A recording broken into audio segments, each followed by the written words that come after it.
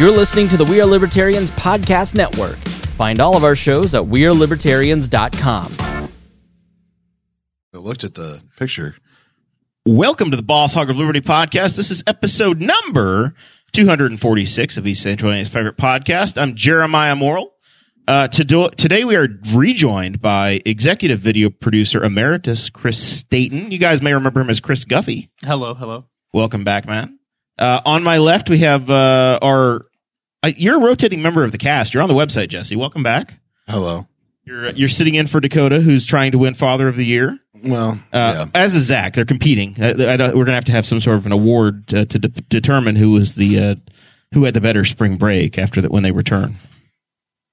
Sure. All right. Yeah, I don't have anything. I was just like, how do you determine that? I don't know. You can spend the whole episode figuring it out, though. Today's episode, we're going to be talking, we're going to extend our candidate series, and we're going to be talking to Michael Mahoney and Tony Saunders, both candidates on the Republican side of the ballot for county prosecutor. Prosecutor Joe, a Boss Hog alum, is retiring. I don't know if he's moving to the golf course in South Carolina or the racetrack at Indianapolis, what he's going to do, but he's moving on. We're going to have a new prosecutor. So we're going to hang out with these guys today, learn about the office, learn about them, and let everybody be informed as they go to the ballot box in May. Do want to thank our sponsor, Big Bounce Inflatables, for the episode. Awesome to have them on board. This show is about our lives in rural Indiana. We're here to push your boundaries and make you think as individuals. Sometimes we'll provoke you. Other times we'll make you laugh, but hopefully you'll always learn something new. We just did about 15 minutes of Patreon to let Jesse not laugh at any jokes or show any personality. It was great. Mm-hmm. We talked about concerts. We did. And how far you would drive. Mm-hmm. I thought maybe it'd be cool to talk in hours because that's what most people think of when they talk about driving. But you said, no, let's convert everything to an integer. Miles. And we had to talk in miles, but not just how far you went, but the full round trip. That's how you show commitment to Jesse. Well, I mean, you could drive to Indy and it could be a 5-hour trip. If you went to Chicago, it's also a 5-hour trip depending on traffic. So it was fun. I think it was an enjoyable Patreon worth a little something to people. Learn a little bit about the candidates and we'll know once what they've done. The Patreon money comes in. Yeah, cha-ching. They might have reduced their dollars immediately. After. They're like, this is terrible content. I want more people from Patreon to remove their money so that we know that we're getting metrics. You are very much a troubled salesperson. Hey, you just need valid data, to make. Yeah, we're doing the right thing or the wrong thing. Or you could say the valid data is, did new people sign up? Did you retain them? How long? There's a lot of ways you can measure things. We don't need to go down this rabbit hole. Not entirely upon cancellations. All right, we do have to thank the folks that give at $50 or more a month. That's the absolutely incredible Christy Avery. I can see she's already in the chat room. John Phillips, our very good friend over at the Andy Moore Buick GMC in Fishers. And Anthony Meyer, he's out there running the roads, delivering freight and food and whatever else across the country, listening to what he calls his favorite podcast. I don't know what we've done to earn that, but he says we're his favorite. Last I heard, he was shipping rockets to Russia. Well, could be. I know he's been doing a lot of very northern routes. I think he's been up on Lake Superior and all points in between. And there are some people that see Russia from up there. So you never know. Some people do. Yeah, I can see it from Alaska. I've heard that. I see John Phillips is in the chat room as well. All right, let's get into the candidate series here. We're talking with Tony and Michael. I'm going to let each of them introduce themselves a little bit, and we'll start to familiarize ourselves, and we're going to jump into the conversation. Tony, let's start with you. Tell us about yourself, your background, and what makes you tick. Well, I've been a practicing attorney here for 16 and a half years. I've been part of the legal system here when I clerked for another attorney in town starting in early 2004. I have lived in Henry County since 1986 when we moved to the family farm after my grandfather died, and I've been here ever since. And I actually have my family has a long history in this county. And when I was in law school, I thought I could serve the people of my county by practicing law here.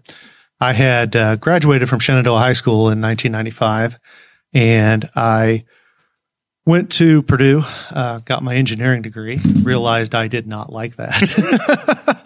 Not into the computer thing because it was very back then, I kind of got in that in-between era where you didn't have a lot of computer knowledge available to you in the smaller schools. So I wasn't good with computers, and I went to law school, and I enjoyed that. I enjoyed what I was doing, and I've been able to interact with a lot of people and help a lot of people. And I really enjoy that part of my job, is being able to take somebody who has a problem and help them solve that problem. I'm your neighbor. That's right. I'm right next door to you. Tony and the Boss Hog crowd share a parking lot once a week. I'll say many times I show up and I look in there and there's someone in there, and that must be you. I do work late, much to the chagrin of my wife and children. Yeah. But, you got to do what you got to do to make money, right? Yeah, exactly. But anyway, so, I've been over in this particular office since 2009 on my own. And in that time, I've enjoyed what I've done. And I want to be able to serve the people of Henry County better as their prosecutor. And that's why I'm running. Awesome. And Michael, let's get to know you a little bit. You reminded me that we met. You were going door to door for Prosecutor Joe 4 years ago, and I met you just outside my house. Yes, I was walking. I just know we were on the south side of town. We were on South Main Street, I think, just outside of Southview or something. We met, and as I mentioned, I told you today, I know Sean Rouse, a friend of the program, and he always speaks so highly of the program, and so that's how I've always he vouched for us. Yes, Sean vouched for you. Well, that's very good. So tell us about yourself. Your what you've done practicing, your background. Thank you, and thank you for having me on tonight. I'm a deputy prosecutor. I started here in the Henry County Prosecutor's Office in 2002. So I've been a deputy prosecutor for over 20 years. I started out of law school. I came here and I was fortunate enough to have this position. I wanted to get involved and work in a prosecutor's office, and this position was open. And so I was fortunate enough to get it. I went to law school at IU Indianapolis, and I graduated in May of 2001. My work experience, I started as a part-time deputy prosecuting attorney, and I worked as well as an associate at the Milliken Law Office. And now Mr. Milliken, he's joined up with Defer Varan. And Mr. Milliken had a law office, and he was nice enough to let me be an associate and do some civil work in his office for about 4 years. And then there was an opportunity to work a full-time position. And so I've been in my current position since October of 2005 in the prosecutor's office. Awesome. So what motivates you to jump into the race? What motivates me? As you indicated, I campaigned for Joe. It's been a great privilege to work for Joe. Joe wasn't going to run. I've always thought I'd like to serve. I enjoy serving my community as a deputy prosecuting attorney. I've always had it in the back of my mind that I'd like to run for office someday and experience that. I didn't know when that opportunity or how even that opportunity would present itself. And then when Joe decided he wasn't going to run for re-election, I spent a lot of time discussing it with my wife. We did consider it, and something that I just decided I wanted to do at this point. The opportunity was there. I wanted to take a leadership role in the office as well as in the community, and trying to help keep our community safe. And this has just been a great opportunity to do that at this time. How do you like campaigning, the campaigning process and jumping into the politics? It's great, and I enjoy it. I enjoy meeting people, and I enjoy getting to know people.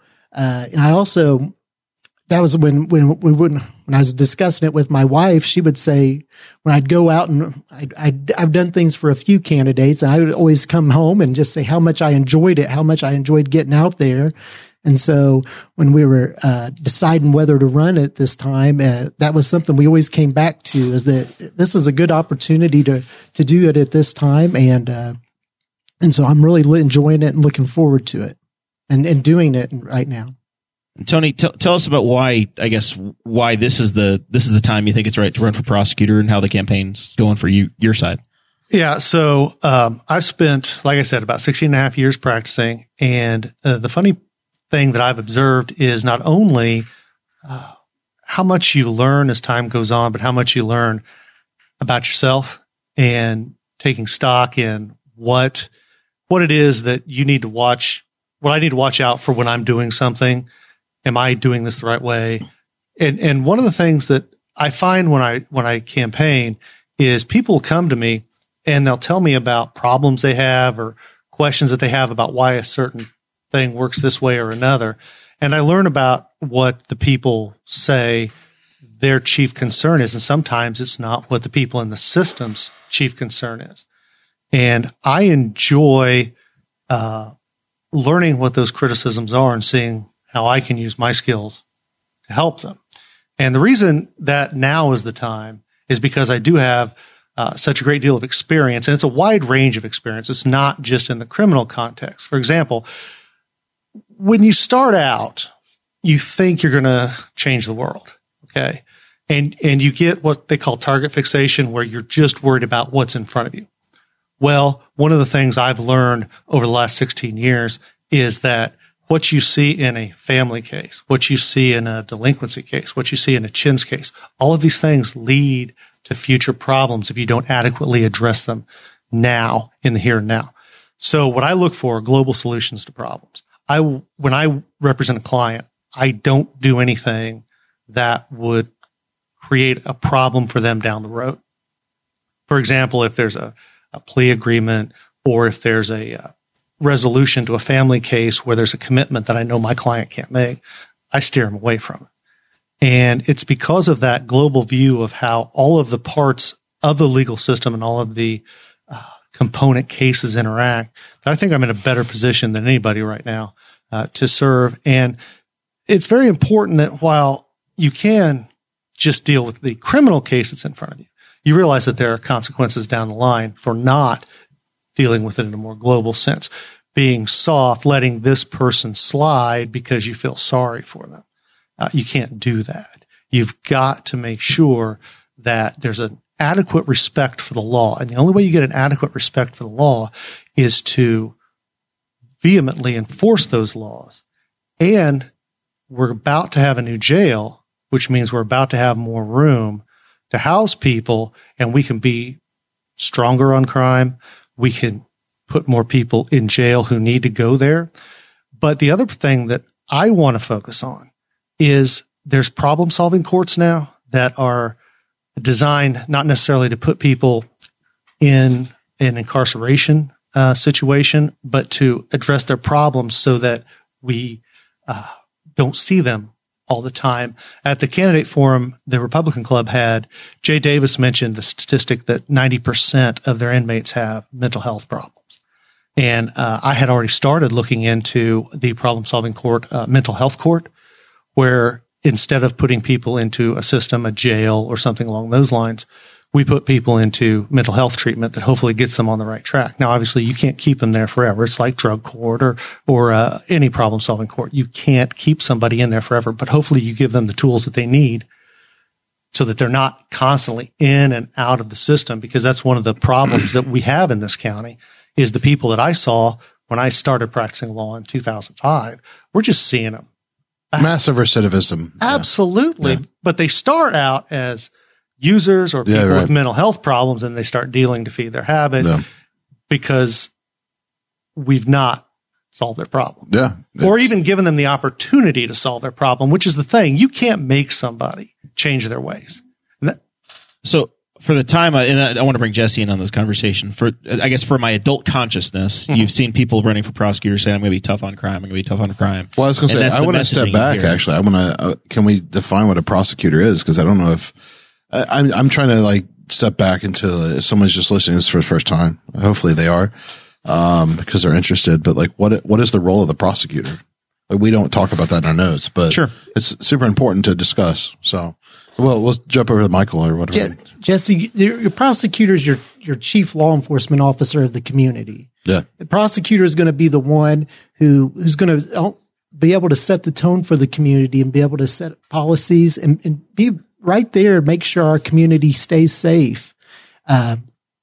So that's one function of the prosecutor, is the chief law enforcement officer.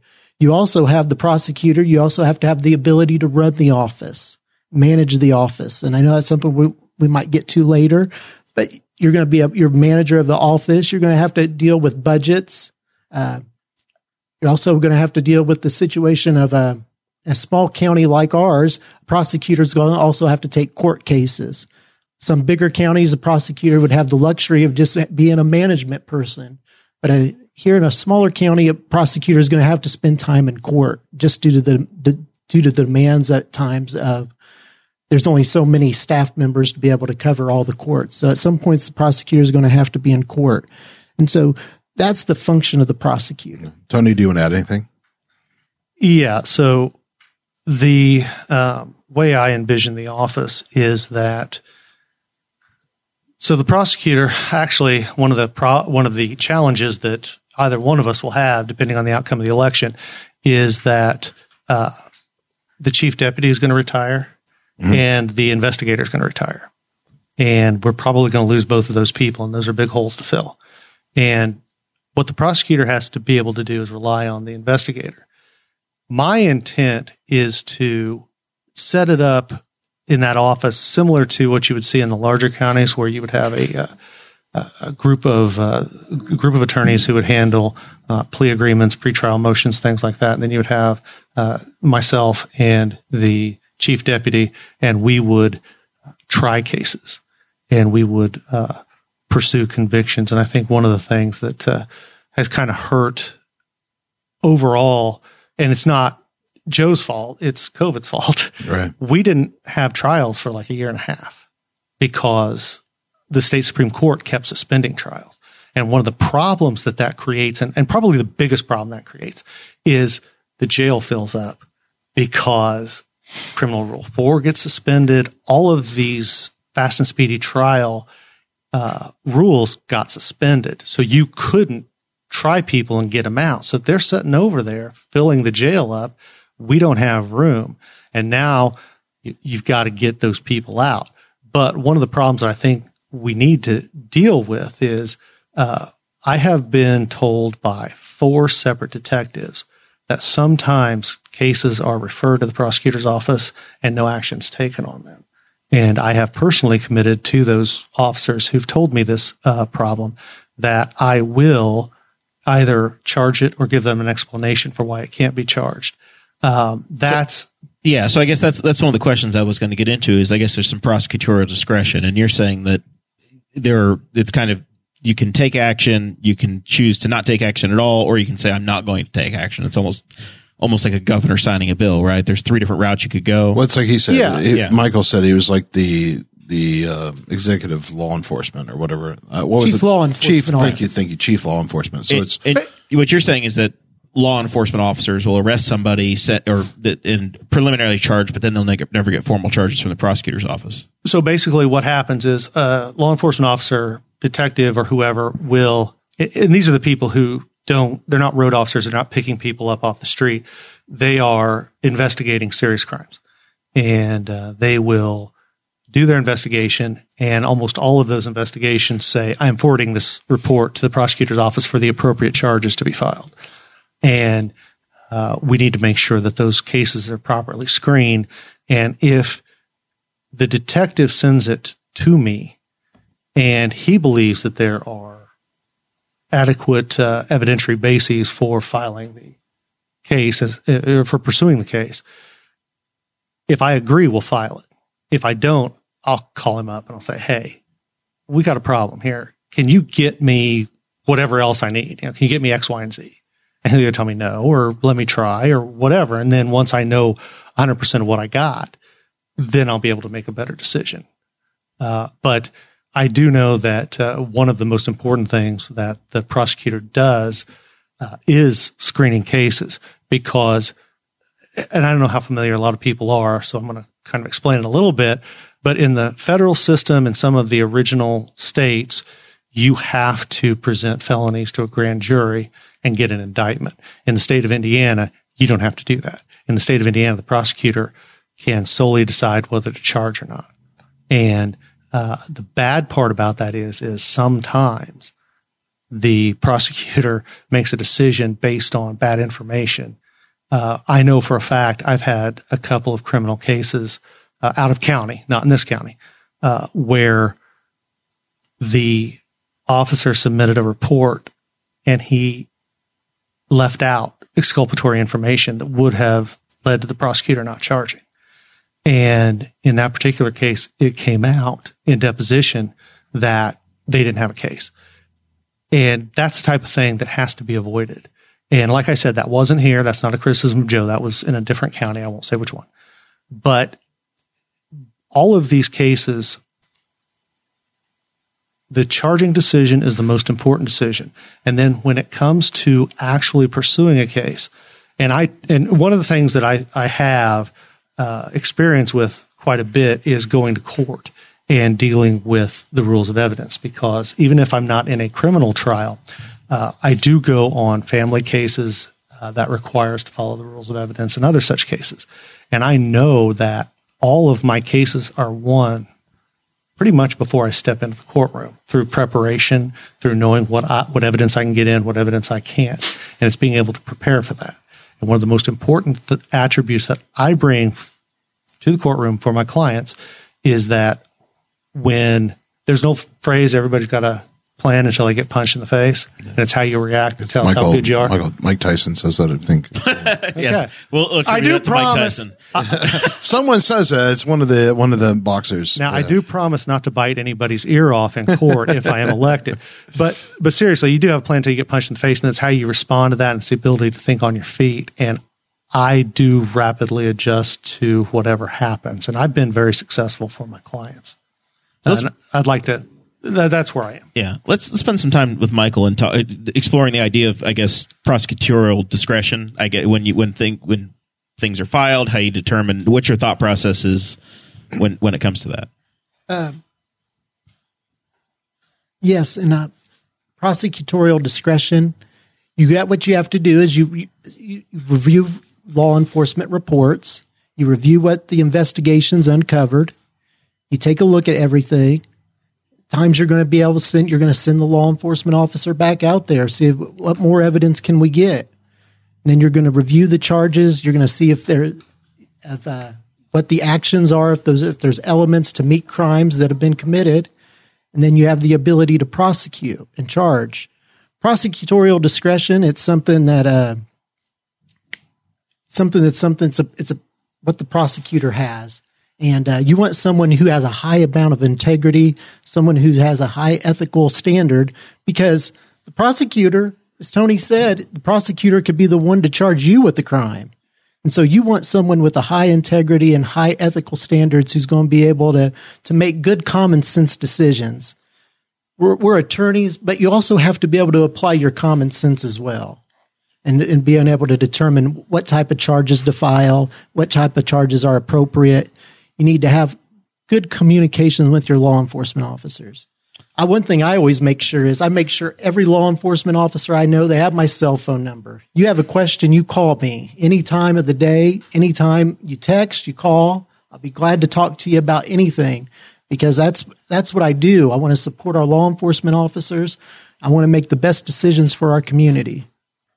So let's talk, I guess, at a 5,000 or 10,000 foot level about the office and how it works. So the administrative side, helping folks understand. I think people have a general idea of how a sheriff's office works, and that the sheriff is the chief law enforcement officer, but they also have, they run a detention facility. They've got road officers. Tell us about what the prosecutor's office looks like. We elect you to this job, and I assume you've got a staff, you've got some investigators, you've got trial responsibilities. What's it? Paint the picture for the voter.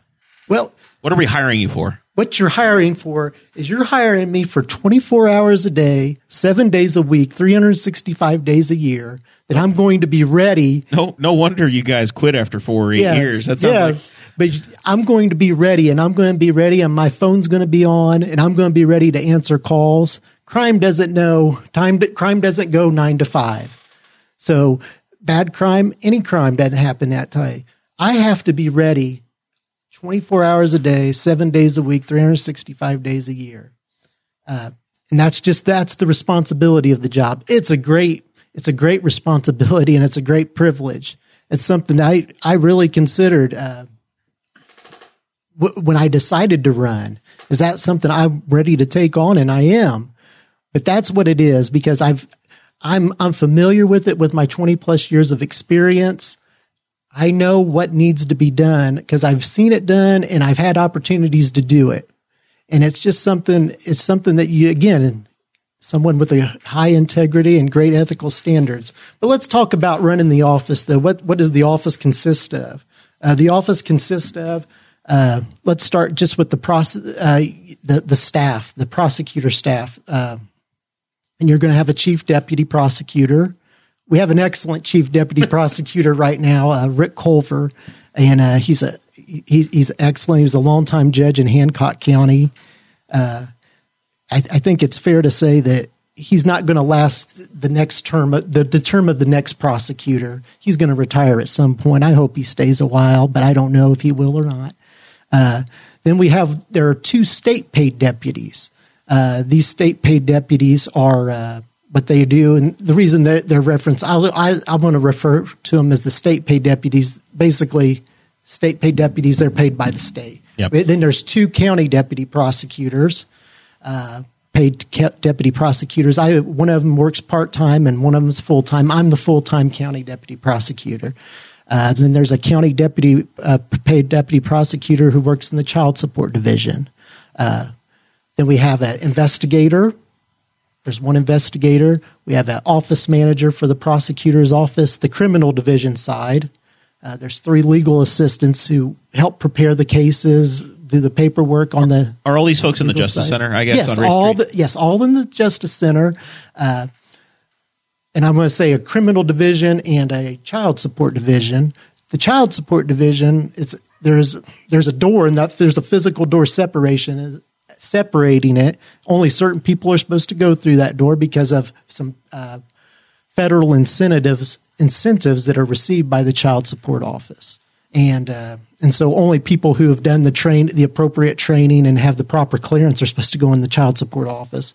So that's why when I say there's 2 divisions and 2 offices, we're actually one big office. It's all a matter of funding, I guess, yes, right? And yes. Which yes. Government is really good at figuring out what the county paid for, what the state paid for, yes. and what the feds paid for, and complying with rules to get your head count to where it can be, right? Yes, and then there's a child support office manager, 2 case managers in the child support offices who help do their duties, which are establish paternity, establish child support, collect current child support, and collect arrearage.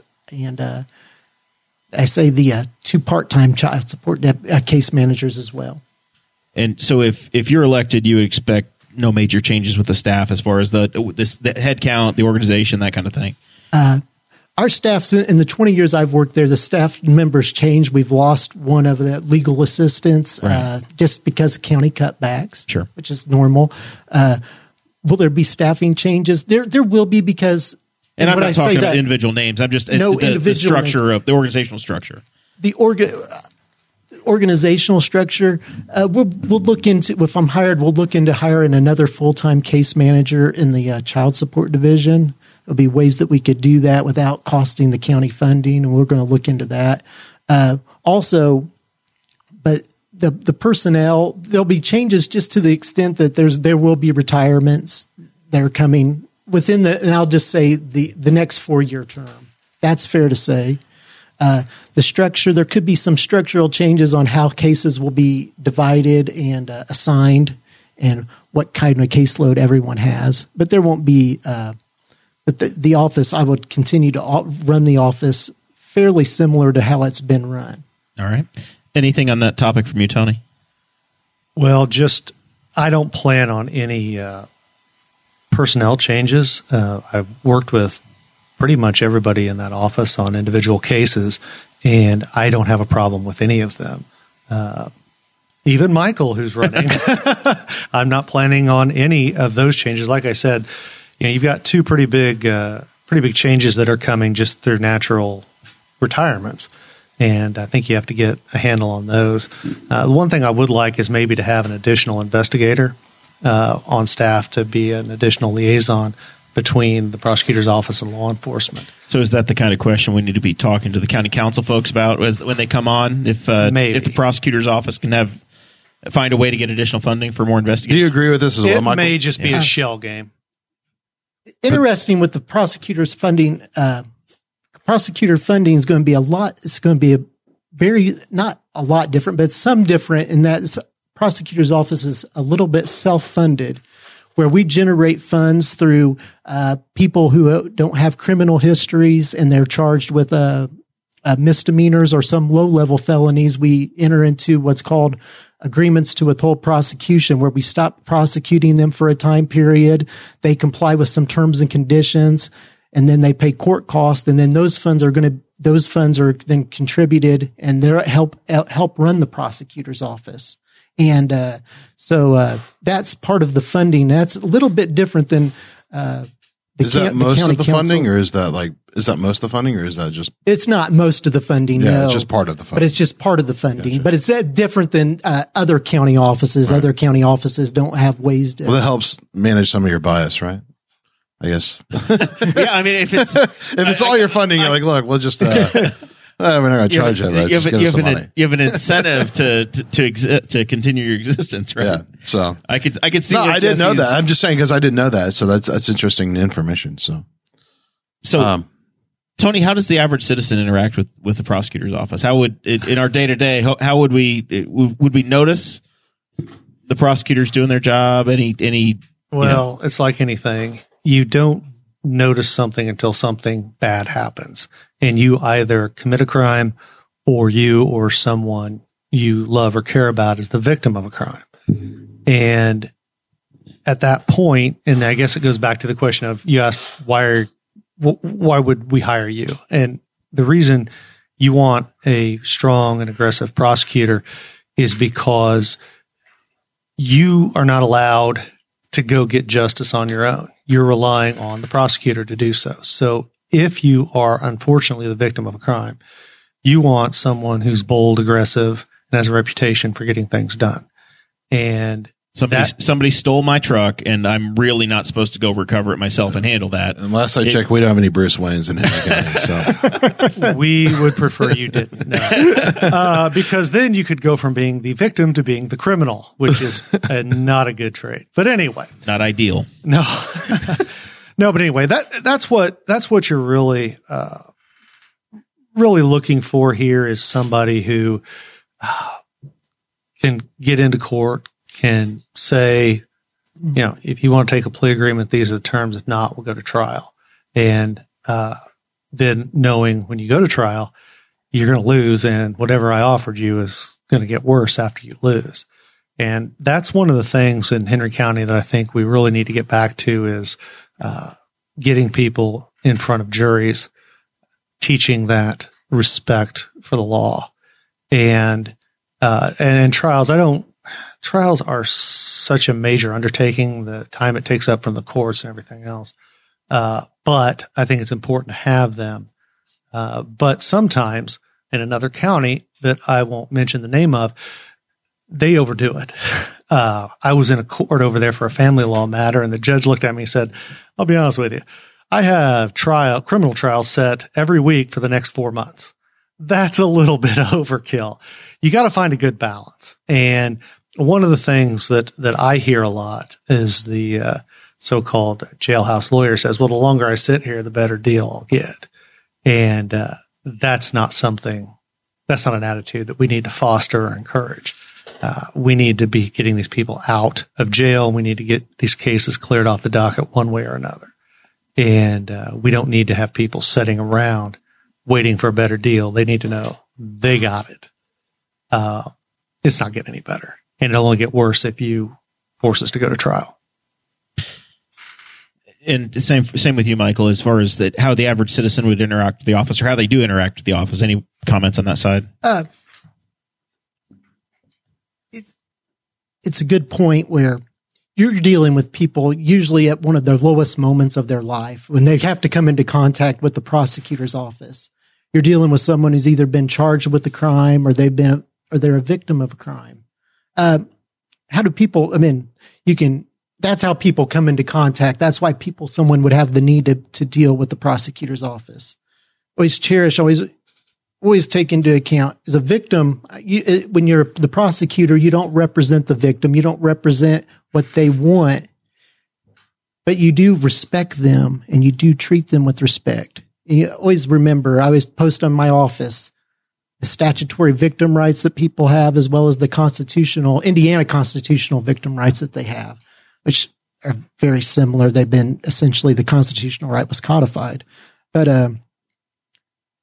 how do you came into contact? That's one of the things I do enjoy about living in the community is I'm around the community. I live my life and you're around the community. You get to see people when you're going out and you're visiting with them, and you get to see people out in the community.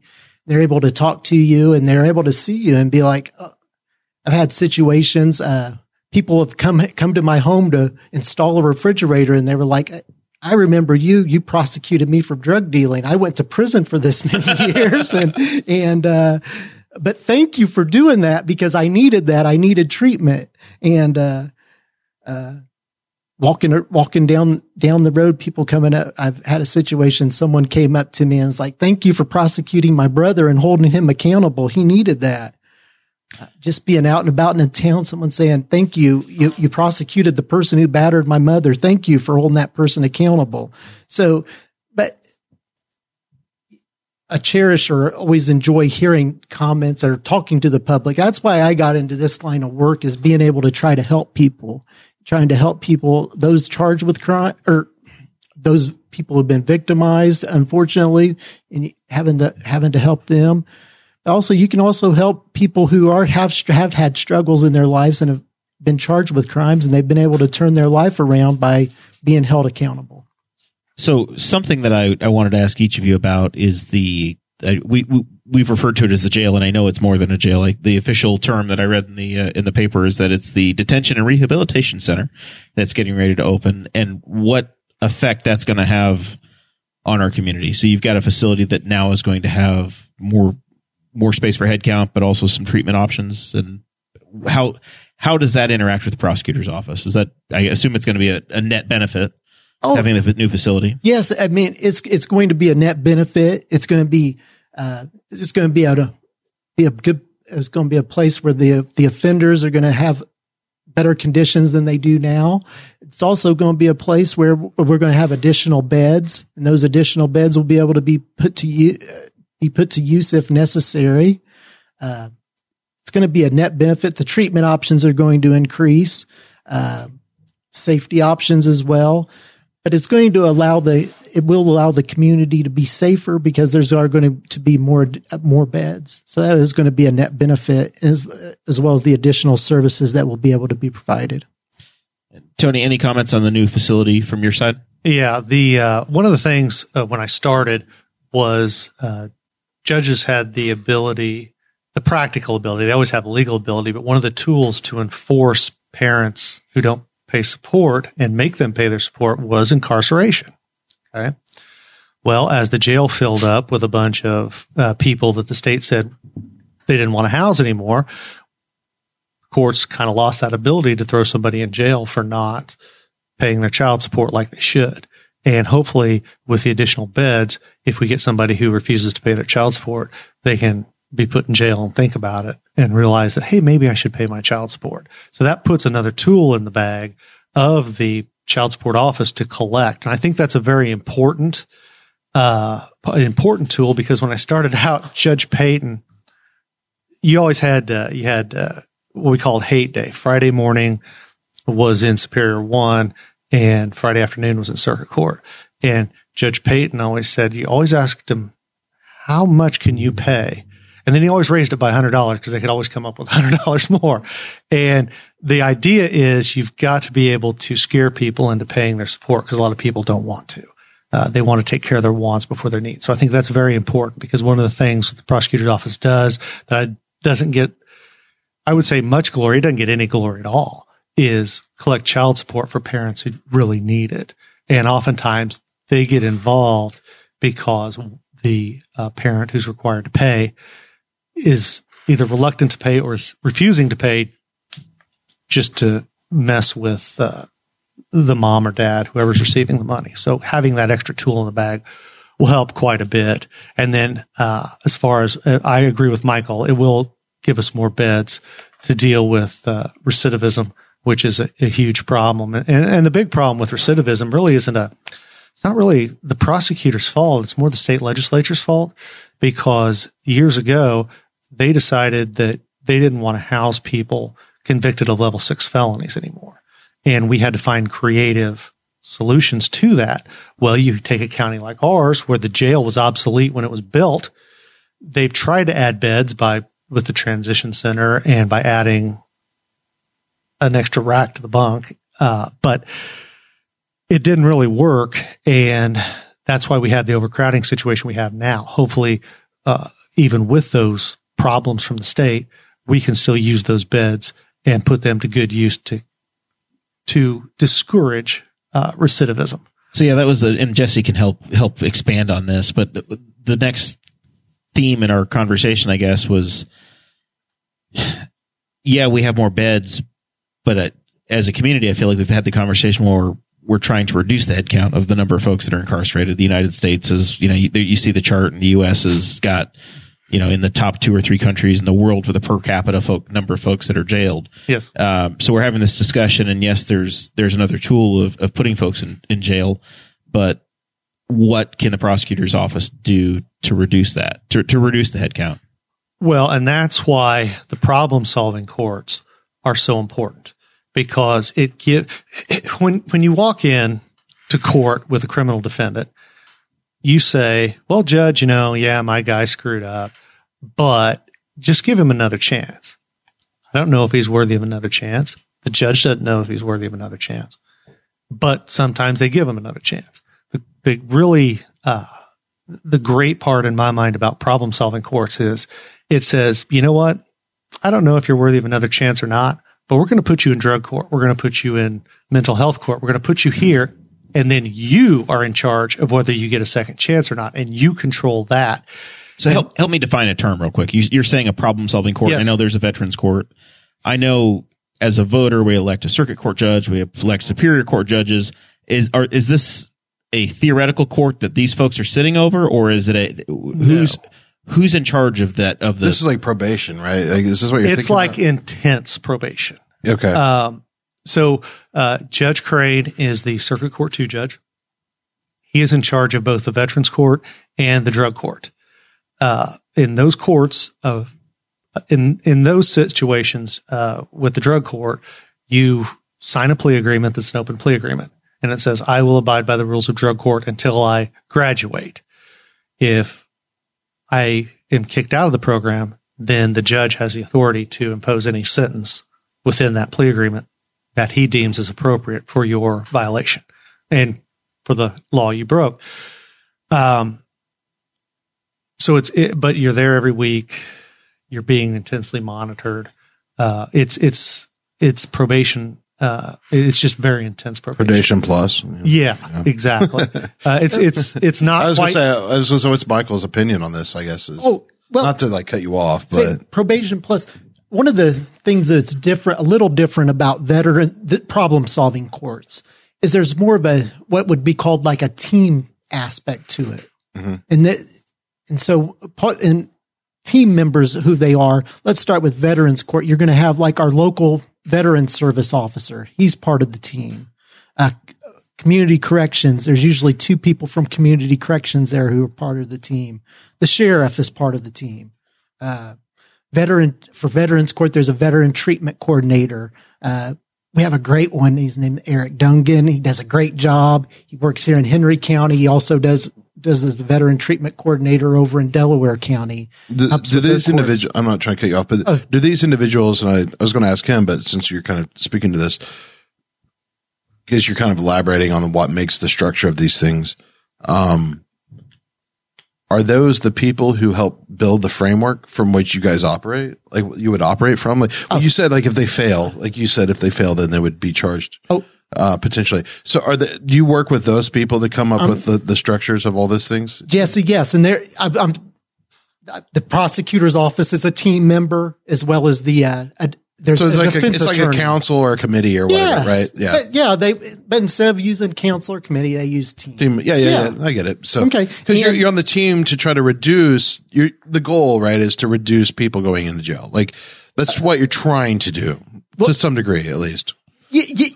Yes. I mean, the goal is the individual person who's there. Right. Yeah, exactly. But get them turned around. But yes, the goal is, I mean, you cut down on crime, of course, but Veterans court, it's the team framework. Same with a drug court. This team framework, instead of a veteran service officer and a veteran treatment coordinator, you're going to have Meridian. We'll have someone there, be able to help the people with but most of the team members are the same. The mental health court is something I know has been discussed with Judge McCord. One of the issues with the mental health court, we're going to get there. I think we're going to get there in the next 4 years, hopefully sooner. But one of the issues is we need the community partners who are going to be able to team up with us and be able to provide these services. It just can't be the court wants to do it. You need partners in the community to make the teamwork of these problem-solving courts work. So where did the idea from problem-solving courts come from? Is like, I'm guessing you probably, like other things, right? We went out to other counties and potentially states. I think, I can't remember, McCorkle. I think somebody went out and looked at like different jails, right? Is that like, where did these frameworks come from? This is all new information to me. So yeah, the state Supreme Court came up with these ideas and they ran some pilot programs. The state Supreme Court is really working toward, trying to streamline the process of justice, not just take a ham-fisted one-size-fits-all approach. Okay. They've taken this approach in civil cases as well. We have commercial courts. We have some other examples. One of the things that mental health court is not as widespread as the other courts. Drug courts are pretty widespread. Veterans courts are pretty widespread.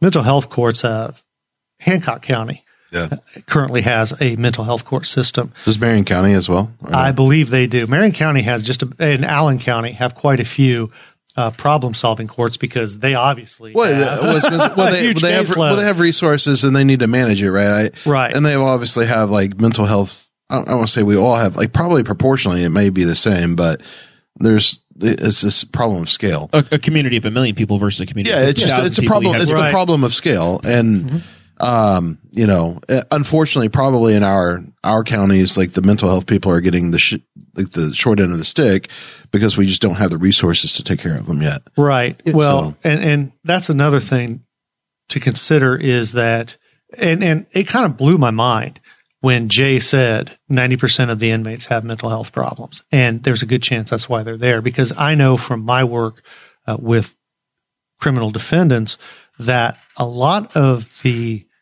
drug problems started as self-medicating for a mental health issue. Right.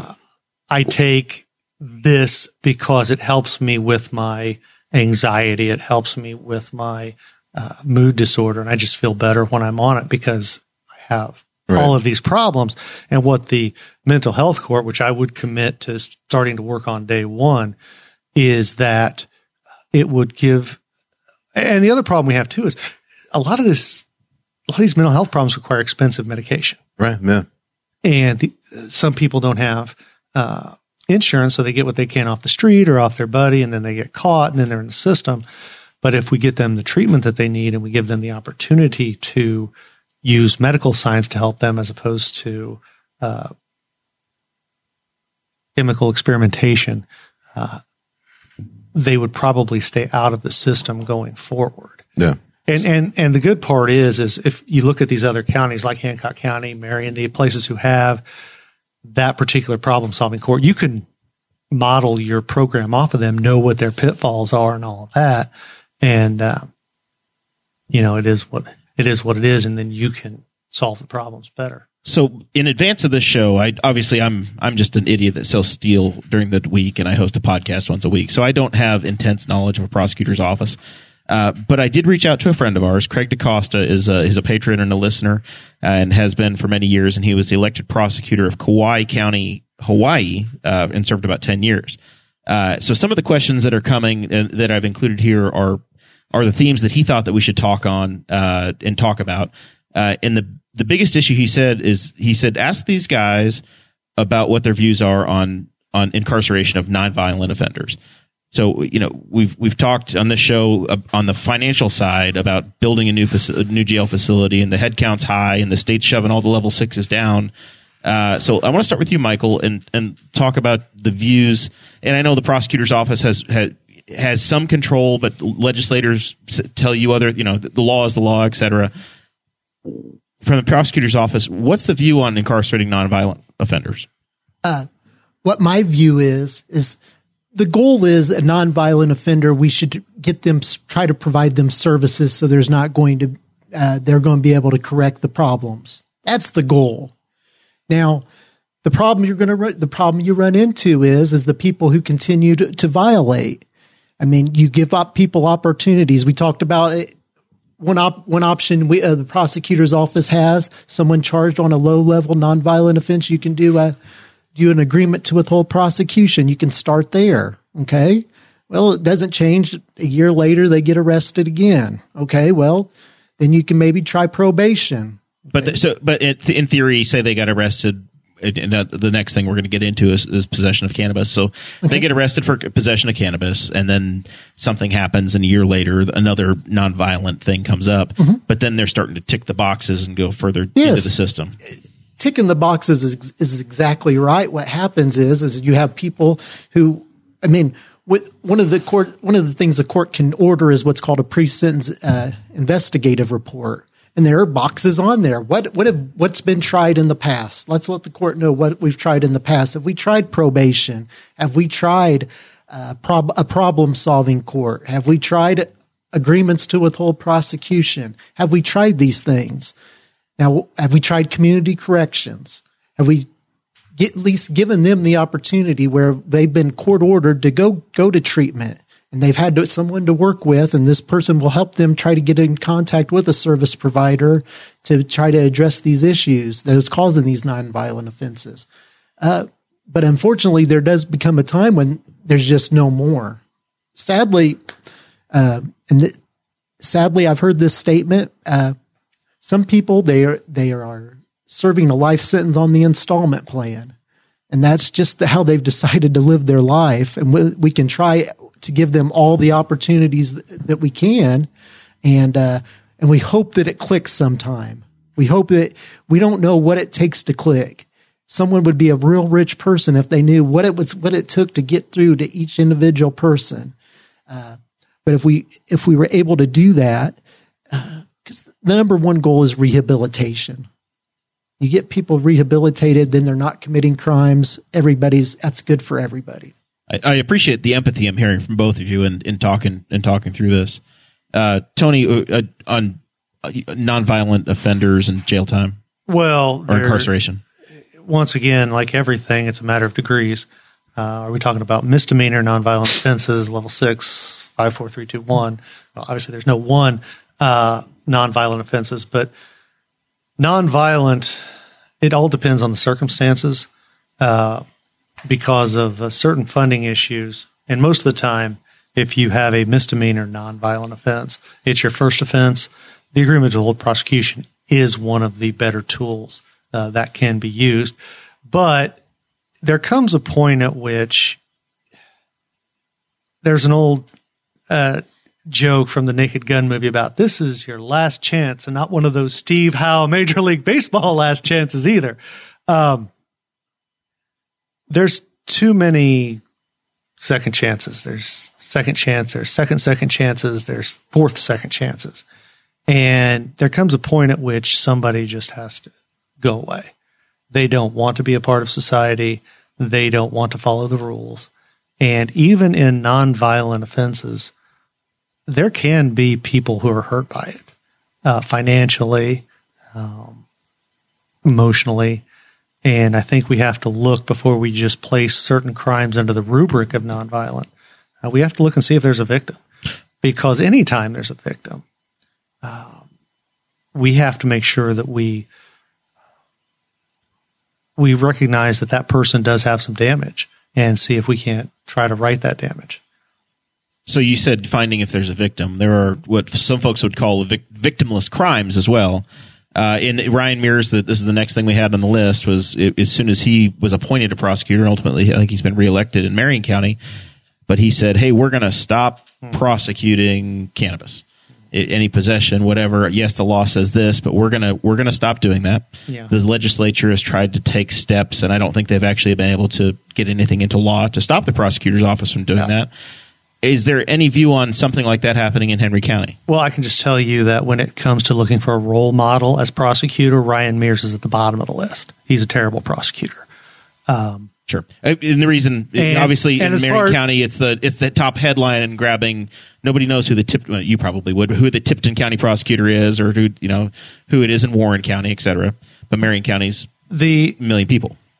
The issue with not prosecuting simple marijuana possession is right now the procedure is the procedure is that you're issued a summons, you come to court, you do an agreement to withhold prosecution, and you take a 16-hour marijuana education course, you pay a fine, and in 6 months the charges are dismissed. I believe that's an excellent model to follow. I would continue to do that. Once again, the law only works if people respect it. And I know there are attitudes on cannabis that a lot of people have that it should be legal, but it's not. But I'm also not going to treat it like you killed somebody. You get caught, you pay your fine, you move on, and as long as you don't become a repeat offender, we're just going to act like it never happened. Which is basically what an agreement to withhold prosecution is. Let's act like this never happened. And it's some pamark, but 16 hours. But after a year, you can get it expunged. Okay. 16 hours of I'm marginally interested in seeing what the content of the educational course would be. I am also interested, but not enough to spend 16 hours looking into it. That's what I said, marginally interested. All right, Michael. A lot of content. And it's $85. Your views? And how well is it working? I went to the open house for the House 54 districts on Tuesday night, and I was talking to a gentleman who lives in southern Henry County. He was telling me about how he moved here 20 years ago from Indianapolis because he didn't want to live like that. I think of myself, I don't want to be Indianapolis. I don't want to live in Indianapolis. We don't want to be Indianapolis in Henry County. And so my views on what the prosecutor in Marion County, when he made his announcement he wasn't going to prosecute marijuana, first, as a prosecutor, you don't get to decide what the laws are. You're not a super legislator. You have to follow the law. If we don't respect the law, then we don't have anything. So you do have to follow the law. And some of the legislation I think you briefly mentioned about maybe trying to take prosecutor discretion away and maybe having the attorney general get involved in local county cases. And I disagree with that though as well, because it's a slippery slope, yes, right? Because if you have the state saying that you have to do something in one case because you're targeting it could potentially be applied in other areas. Yes. But I think that just reaffirms what I've mentioned. That's why you need someone with a high integrity, good ethical standards, and as well as just good common sense. And that's why you need that in a prosecutor. It should just make common sense. If you're going to be the chief law enforcement officer in your county, you just can't go out and say, "Oh, we're not going to enforce this law because I disagree with it." I mean, that just has to be there has to be some. That's why the prosecutor needs common sense. Yeah, there's there's legalities around wearing a seatbelt too, and it's a $25 ticket, and it's. I'm just trying to figure out where we are in the on the scale here. Yeah, it's like, do you send them to jail or do you fine them? Like, I think that's what you're trying to figure out, right? Yeah. And and from Tony, it sounds like okay, you get one crack at it, but come back a year later, and all of a sudden it's going to be a lot more severe. Right. Well, and going back to, I think you asked about the taking away the prosecutorial discretion by the state. The prosecutor's office, and this is why it's so important who's in the office, because the prosecutor's office is one of those offices that really has you can't appeal anywhere. The prosecutor makes a decision to not charge. There's no charges. And that's why you need somebody who's going to be aggressive, not let cases sit around. If there's a crime against a child, you need somebody who's going to go after that crime, who's going to file it, who's going to pursue it. And you can't have passivity. You can't have serious crimes or even really any crimes being given away because of not going to trial or because it would be too hard on someone to be there. It would be too much work. You got to have somebody who's willing to go in and say, look, this needs to be tried, or your guy needs to take a plea agreement, and this is the offer, period. And that's what I can offer. Is I offer that no nonsense. Let's get this thing going. We've got victims here who need help, and we need to protect people from those who would do them harm. And one of the things that has always kind of struck me is that a person who commits a violent crime for the first time, it's probably just the first time they've been caught. And that's really true with child molesters and people like that is, if you have the chance to get them, if you have the chance to take them down, if you have the chance to charge them, you need to do it because people need to know who this person is. And you've got to make sure that those people go to prison. What percentage of the caseload is dealing with that severity of what's coming to the prosecutor? Are we talking 5%? Are we talking 20% of your life? Yeah. Because I think we're talking about some of the extremes and the importance you see there. But for the average citizen, how much? So there's around 600 or 700 misdemeanors that are filed every year. I believe that there are around like 2 a day. Yeah, like that. Almost. More on the weekends. Of course. More on the weekends. But and there are around 500 to 600 level 6 felonies every year. That's what Michael handles. Based on what I've seen, you're probably looking at around it's probably 100 or so fives, and then you get lower and lower as you go up because there's less and less. Most of the fives, fours, threes, and twos you see relate to drug possession or drug dealing because those are graded based upon the amount. Typically, an amount causes it to go from a 6 to a 5, and then if you got a dealing on that, that makes it go up to a 3. So you basically have a 2-class jump for dealing versus possession. And so the amount of violent crime that you see in a year is probably not counting what you would call level 6 felonies, because those would include batteries with moderate bodily injury, domestic battery in the presence of a child or causing moderate bodily injury. You would probably see maybe 70 cases a year of actual violent, serious crime above a level 6 felony. And then you run into with the level 6 felony, the state doesn't want them. Right. You have to keep them, and you have to be creative in how you deal with it.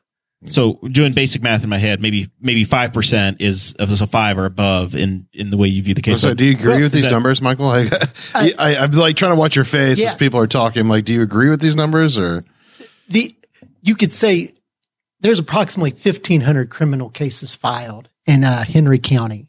Now, the percentage what I would consider violent, when we talk about violent, you're going to talk about, I would say, robbery, burglary, anything causing a serious bodily injury, offenses against children, murder, obviously. So the percentage, 5%, maybe 3 to 5%, I would say. But what's important to remember, that's just because that's the amount of cases, the amount of resources and time you're going to invest in them is a lot greater. For sure, yeah. Both the cases, there were two jury trials in 2021, and both those cases were one was a child offense and one was a sex crime. Right. Okay, and that's where the resources have to be applied when we talk about. Well, you're not going to take them to court unless you know you can get them, right? Like that's the goal. At least that's what the TV tells me. Like, we're not going to prosecute till we have enough evidence, right? Like it's. And maybe you can help me understand that more. This is me thinking about TV, but like we're not going to go to prosecution until we have enough evidence. So you're going to see, there's going to be differences. Okay, sure. Federal crimes, everything I understand about the federal system, they're not going to get involved in a crime until they're convinced that they have all the evidence they need. Yeah, they couldn't lose the case. Yeah. Yes. Yeah. Now with your local offenses, due to there's a lot of factors that sometimes after a crime's filed, you're still continuing to investigate. You're just still trying to put some pieces together, and so sometimes in a state, and sometimes your cases. You might charge a case. I'd never charge a case if I didn't believe there was evidence that could convince someone beyond a reasonable doubt that someone committed a crime. It sounds like you almost are inclined to charge if you're on the edge, you're almost inclined to charge to go down that path versus if you don't charge, then there's no backstop, right? It's what Tony was saying is that as a prosecutor, and that's why you choose to be aggressive, is that if your office doesn't charge, nobody's going to take action on that. Is right. And I can tell you from the defense attorney's perspective, a lot of the time, we'll look at our client and we'll say, they got you dead to rights. Let's work out a plea. And where you get into that trial mode is when there's some questions about the evidence, or you have conflicting stories with no physical evidence. You're relying on things that could fall apart on the stand. But for the most part, a lot of these cases boil down to those were the drugs. Those were on you, or you were driving, you were drunk. That's why you see high conviction rates, is because the evidence is there. But as you get higher up the ladder on charges, you sometimes have shakier evidence, especially because of the gradation that you have of, you go from a 6 for a battery to a 5, depending on the outcome, depending on the injury.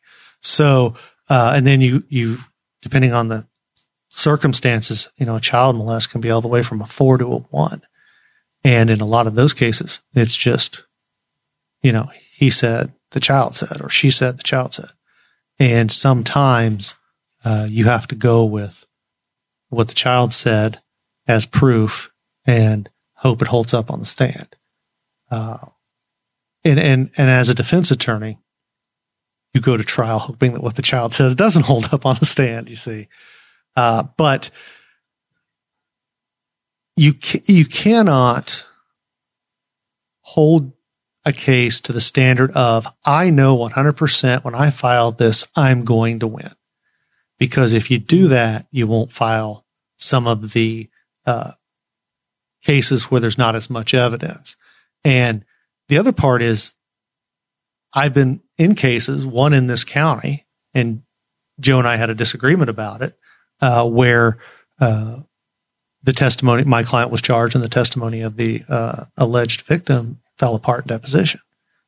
Not the prosecutor's fault. She changed her story. But you do have that risk, and you're never going to know, because people say things a lot. And then when they're under oath and the judge is there, or the studio lights are on, studio lights are on, somebody's there questioning them, holding their feet to the fire, and they're now under oath, and they hear that word, penalties of perjury. They're like, maybe I was not. Maybe it wasn't like I said. And we just have to go on from there. But the higher the stakes, it seems like the harder the case. And you can't be afraid of working hard and taking that chance, because another thing that I know a lot of prosecutors rely on is their conviction record. And there are 2 conviction records. There's the cases filed versus cases convicted, and then there's the trial wins and losses. And a lot of prosecutors jealously guard that record. And I guess the thing about it is, at the end of the day, if I am elected to this position, I will not be afraid to take those chances. And if I get beat in re-election because I took chances, I'm okay with that, because I know that the chances that I took probably saved some children from being victimized again, some people from being brutalized again. And that's my goal. is to make sure that, people are safe at the end of the day, whether they appreciate it or not. Very good. Michael, anything else on this before we shift topics? One thing I've always stuck with me, one of my first year I had 7 jury trials. That's normal. People want to test you, make sure that you have the ability to do the job. If you're going to be able to present a case to a jury, I took 7 cases to jury trial. Tony's absolutely right. You call a child to the witness stand. I did a child molest trial my first year. You call a child to the witness stand. Defendant victimized 2 children. One of them, brave little girl, just able to testify her little heart out. And I'll never forget. She had a defense attorney asked her, did it hurt when this happened to her? And the poor girl she started crying because she knows what she's supposed to say, and she has to tell the truth. And thankfully, jury saw through that little girl, and that girl's natural reaction was able to help us get a conviction on that. But the other little girl, we worked with her to try to get her to be able to express what happened to her. And she did better every time of trying to open it up to everyone. And so we had 2 counts. One was a guilty, one was a not guilty. So thankfully the one guy with the one guilty, he was still being able to be punished for what he did and be held accountable. But that's something that always sticks with me. And that's what my experience brings to the table is I've been able to work with witnesses. I've been able to prepare them for what to expect when they go to court and be able to work with them, and hopefully they'll make sure I can do everything I can to be able to make sure that they can tell the facts as they see it.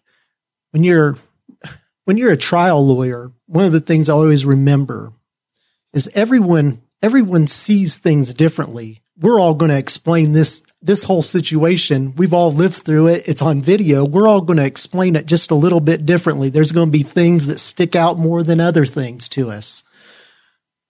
Doesn't mean anything's less true than others. It's just that's how we all operate.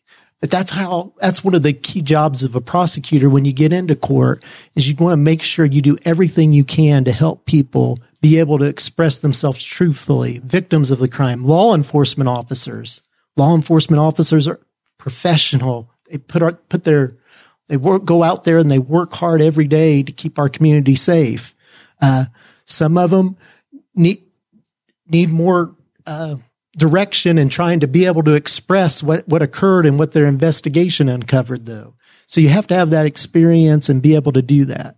I do want to give another thank you to the sponsor we have for the show. Big Bounce Inflatables has stepped up and is sponsoring this week of the Candidate Series. They've been with us a few different times. So if you're into a big family party, any wedding, I think my brother had a bounce house one time at his own about his 32nd birthday party. You get kind of that kind of thing from Big Bounce.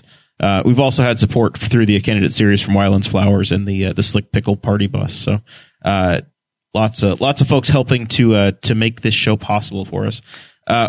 One more area that Craig had said that he wanted me to ask about, and it was a little bit more in line with the Hawaiian law that they dealt with, because I think they had to actually register handguns in the state of Hawaii, and I know Indiana doesn't require that.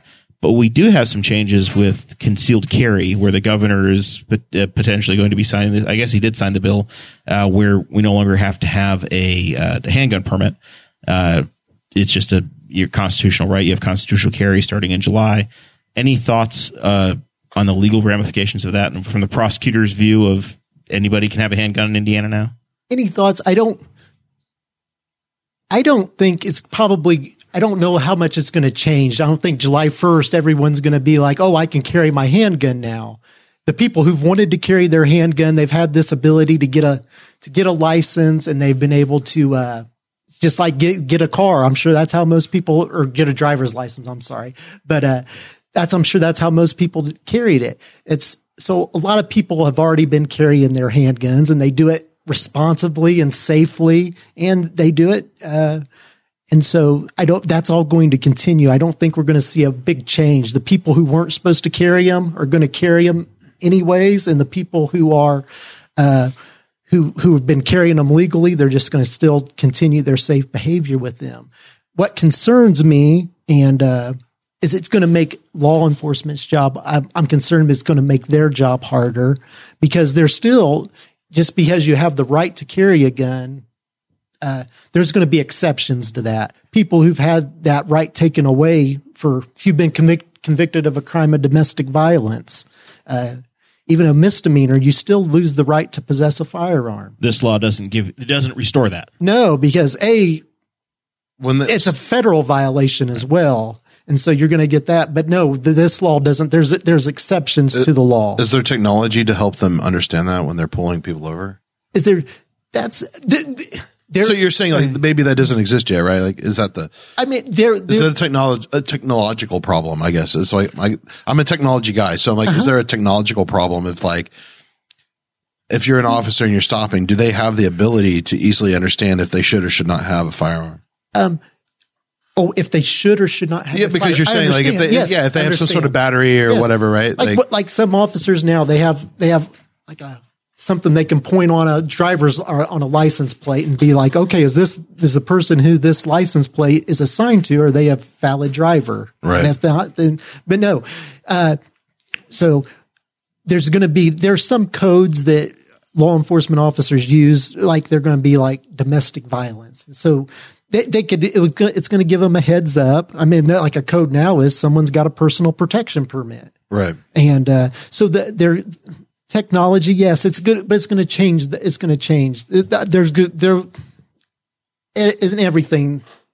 The world's about change, and then it's about adapting to that change. Right. And so, of course, there's going to be systems put into place to help adapt to that.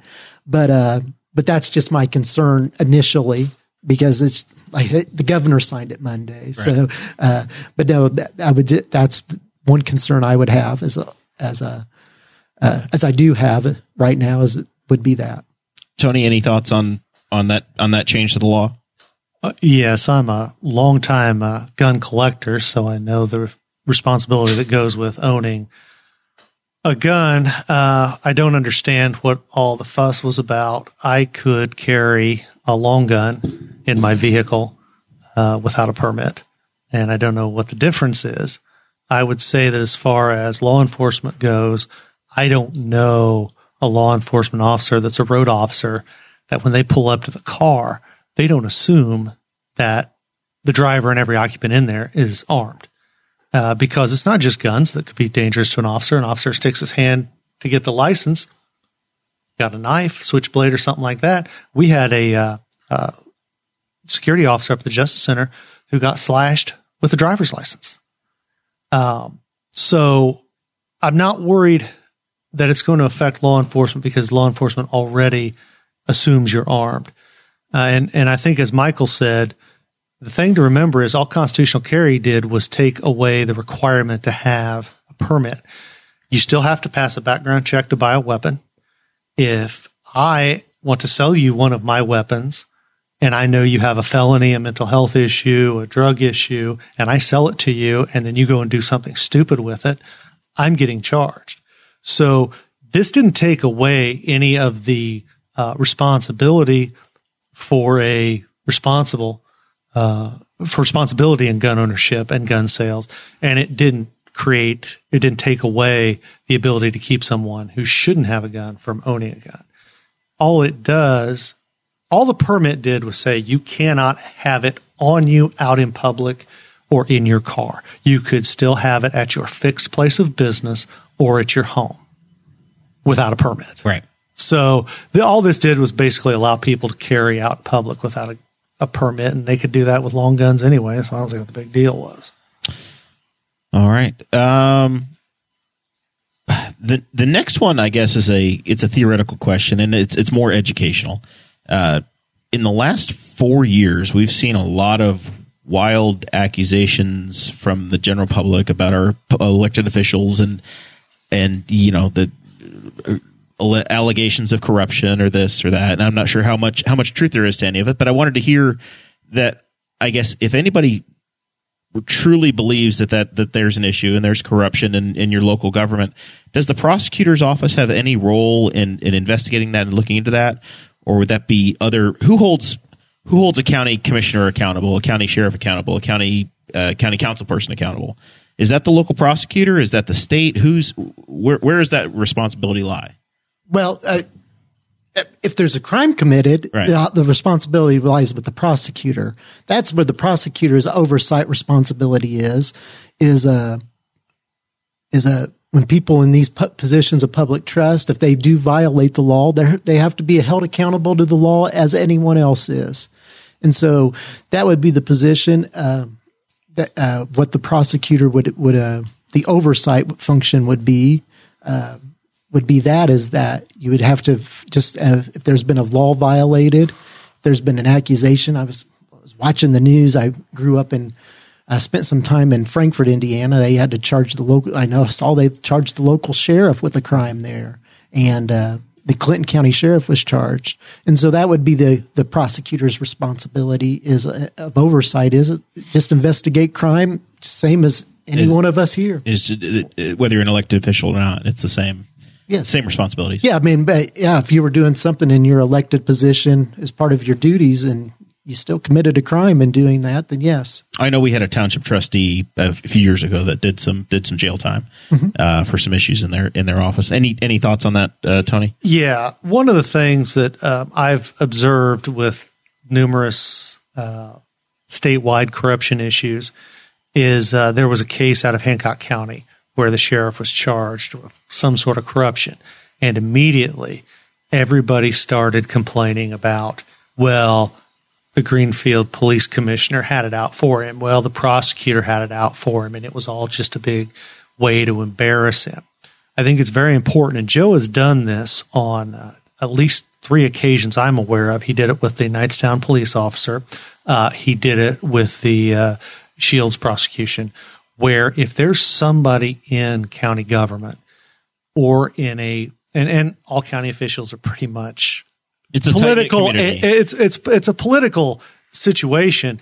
You're always better off to have the state police investigate and do a special prosecutor appointment so that you can't be accused of grinding an axe, political payback, or something. Just to remove like the bias, right? Yeah. Not necessarily bias. I mean, I could not have any bias or dislike of an elected official, but it's the perception. Well, it's the perception, yeah. So it's and we did actually have a question in the chat about neutrality. Yeah, exactly. I was going to say it's about the Knightstown police situation. situation. There's definitely something for it. I couldn't remember the term, but see, there's a chance that if there's an elected official who's charged or even accused of a crime, that I know that person. Right.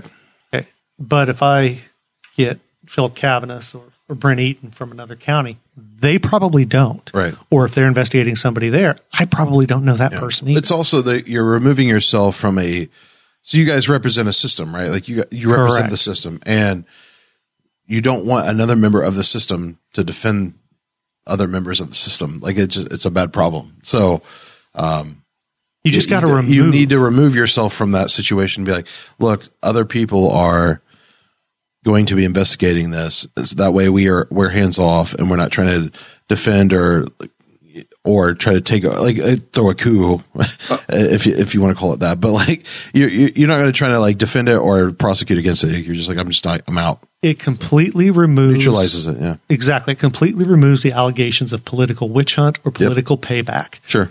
And I think that because what we've talked about before of the prosecutor having so much power, you really, as prosecutor, don't want to be perceived as abusing that power for your own end. Right. And that's why those allegations of, even if they're false, even if I have no opinion about the person, you're still going to get that. You're painting a picture. Exactly. And people don't care about the truth. We've learned all that in the last 4 years. 8 years. Yeah. True. Oh, it's probably a tale as long as time. But it is, but it seems extremely present. It's pretty exaggerated. I think right now. the social media is making it more omnipresent. Completely new local government. It's omnipresent. Let's say that it's everywhere. I was thinking nationally. That too. Across the board. It's across the board. And even in this podcast, you guys wouldn't even understand. No, I'm just joking. Jesse thinks I'm corrupt. I'm obviously getting rich off the patron dollars. Whatever. We did have another question that came in on the chat room that I wanted to give some love before we get to the end of the show. John Phillips, a member of our Patreon group, he was asking about the crowdsourced bail projects. We've seen folks that are getting bailed out. People come together and say, "Hey, so and so's in jail. They're awaiting trial." And they'll get together and they'll bail somebody out, and then potentially in this case there was a violent one of the folks that got bailed out in another community had a violent attack on a police officer. Is this? I guess it's a general question, but crowdsourced bail projects, is that something that communities should be seeking and trying to get involved with and do, or is that look, you and your own need to handle your own bail? I don't think that I would never donate to a crowdsourced bail project. Just to speak, you always hesitate just as answer for all circumstances. I don't think, especially, and I think about the bail project that we've heard about in Marion County, where there's been some support trying to post bond for offenders, and these end up being violent offenders who go out and recommit. And I think bond should be something that's personal responsible for. Purpose of bond, we have to remember, is to ensure appearance in court. So you need a bondsman. Our local bond schedule does it two ways, or has what's called a split bond. It's surety bond, which has a bondsman on tap, and then cash. And we want responsibility. So a bad thing about this is a crowdsourced bond. There is no responsibility to the person. You don't have skin in the game. Yeah, you have no skin in the game any longer, and or someone close to you has no skin in the game.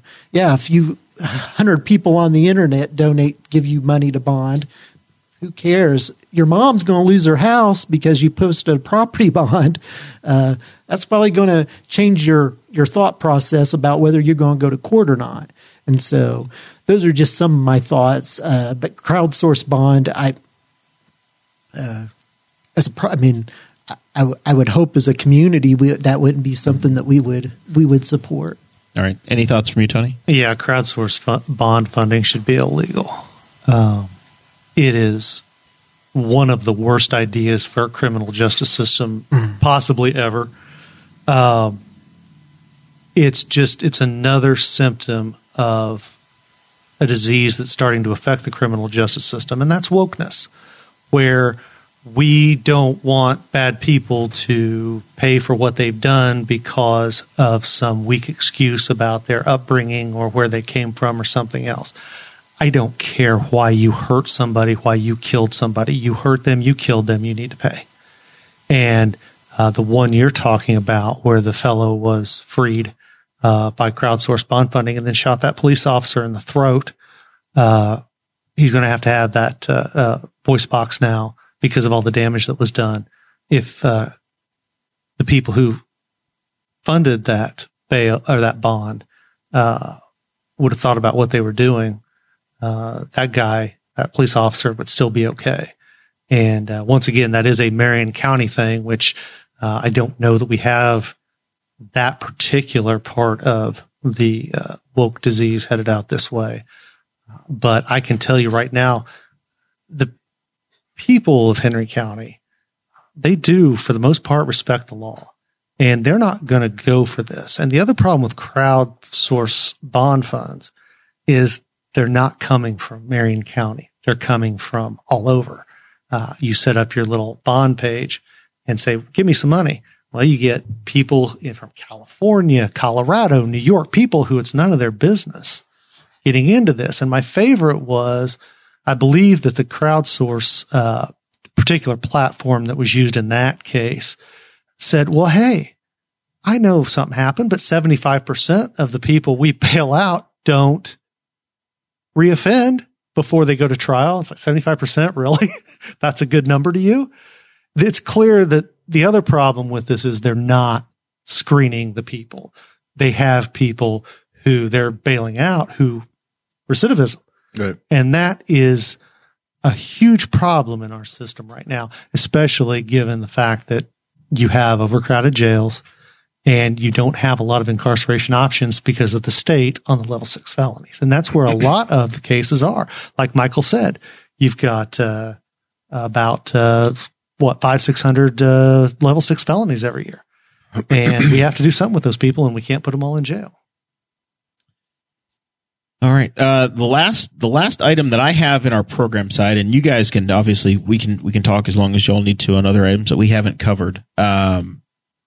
Michael, did I hear you say that we had two jury trials in Henry County last year? Yes, criminal. And I assume that's because of COVID that the number is less, or is that typical? Is it 2 or 3 a year? Is that more? I guess that's the question. I would say that was low because of COVID. Okay. Yeah. So what should the expectation be? I know when I was a Rush County resident, I got a jury summons one time in my life. That was it.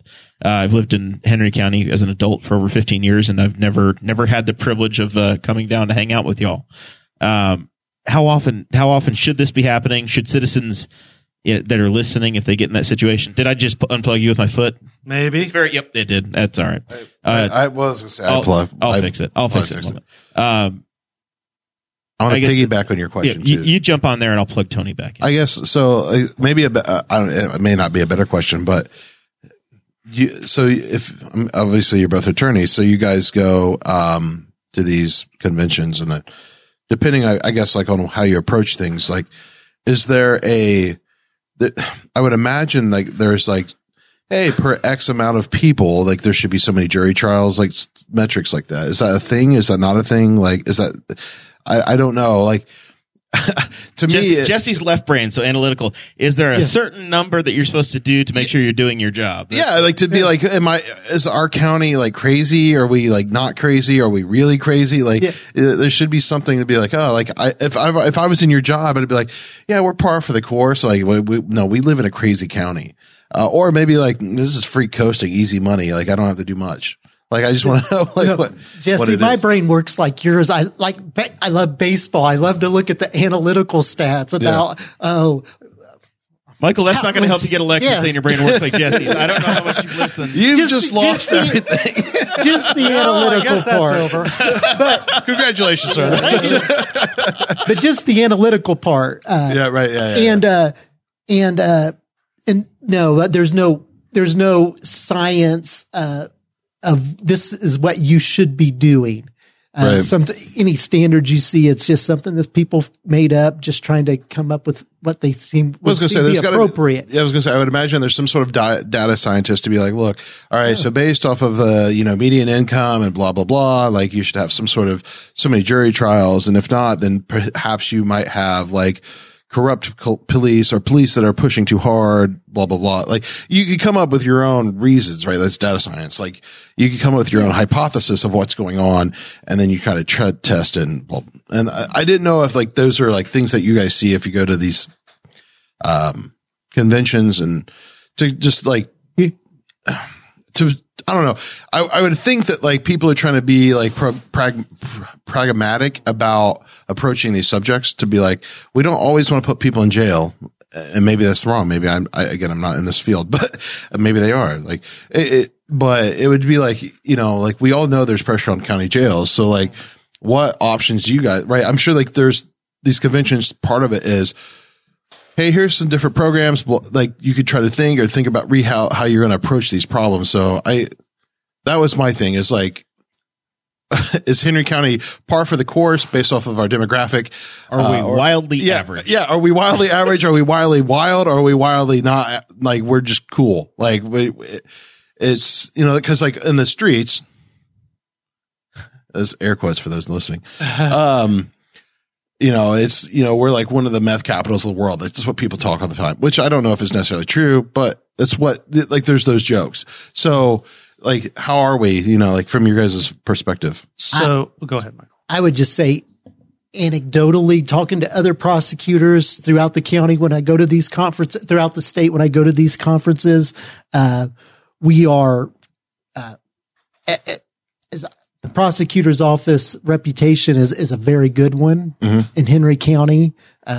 Sometimes you go to the conferences and you'll hear, well, we haven't had a jury trial in 4 years. And that's going to be dependent on, and that's why the prosecutor is going to set the tone for the office. And so that's why you need someone who's not going to be afraid to go to trial. Right.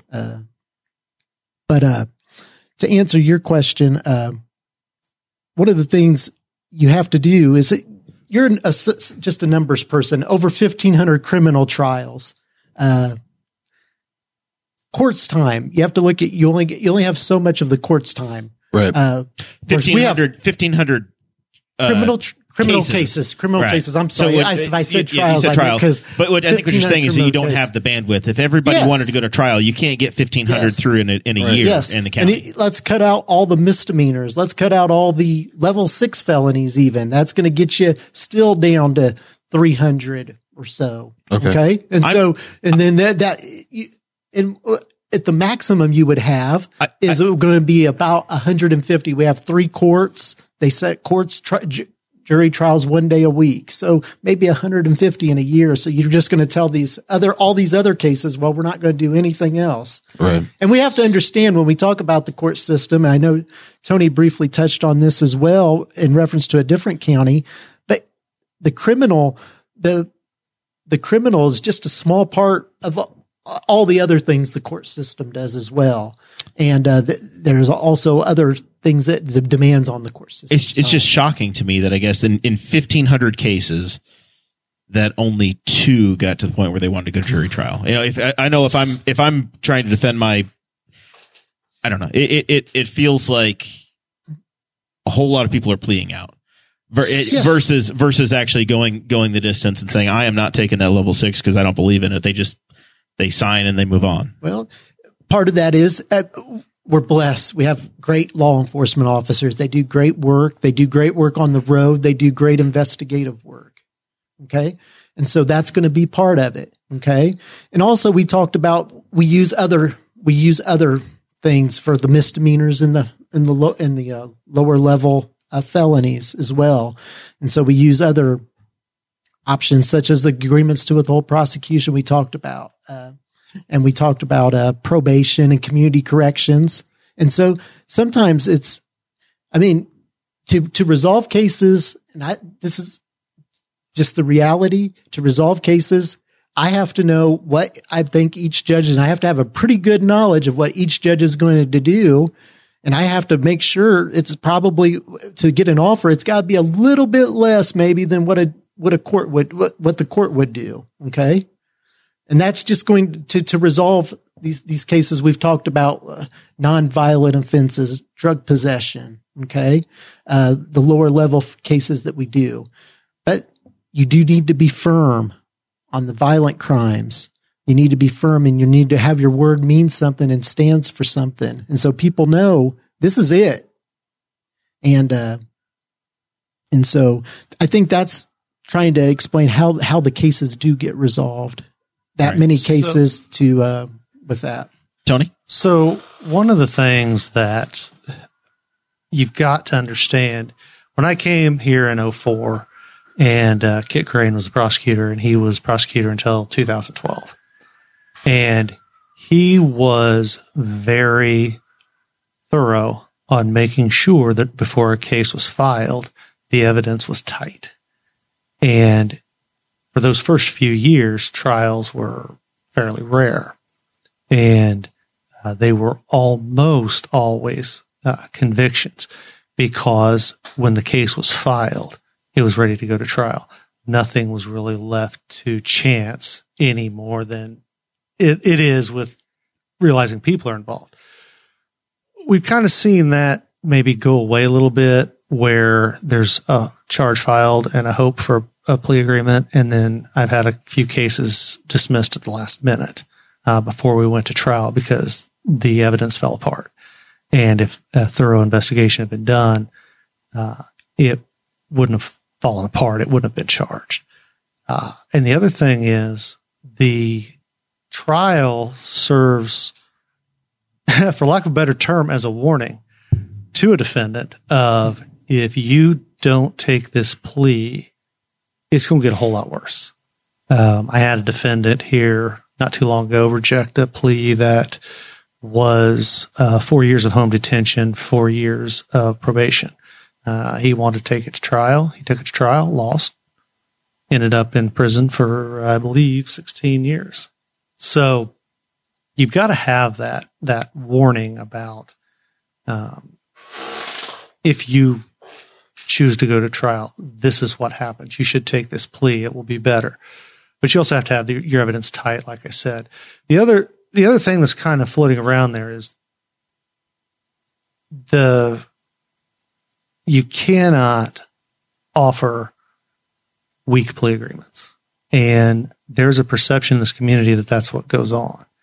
And there's no reason that, out of 500 cases a year, you would have no level 6 felony trials, I believe the last 3 or 4 years. Now, COVID was there for 18 months of it, but 3 or 4 years, somebody should have had a trial. And that's not what's happened. And we need to be stronger on our plea agreements, and we need to draw lines in the sand because I had a case, I took it over in 2018, and it didn't get resolved until this year. So, and that's because we were dancing around a plea agreement. And as prosecutor, I would just go to trial on something like that. Once the drugs are identified as drugs and I have my evidence ready to go, I would start objecting to continuances and say, we've got to get these people out because we've got a guy, I think he's been sitting over there for 4 years on a level 2 felony and in jail, that is. And all he's doing is taking up a bed that could go to somebody who we need to put there. One more practical question before we go to final thoughts, Tony. For the folks that you're representing now as the defense attorney, and if you change sides of the conversation, what happens? What happens for your cases and your clients? So your existing clients. If I have a client who has taken who's under a probation sentence or something like that, and they were to violate that, I would have to have a special prosecutor appointed. I would have to have a special prosecutor appointed for any case that I touched, where the facts that I may have learned in representing that person would play a role. Yeah. Well, once again, it's the perception. It may not muddy the waters at all, but it would be the perception that it did. Right. Because like right now, I had a case last year where she was charged with a possession crime, but she had an enhancement based upon a prior conviction. Well, Judge Crane was the prosecutor during that case, so we had to move out of his court.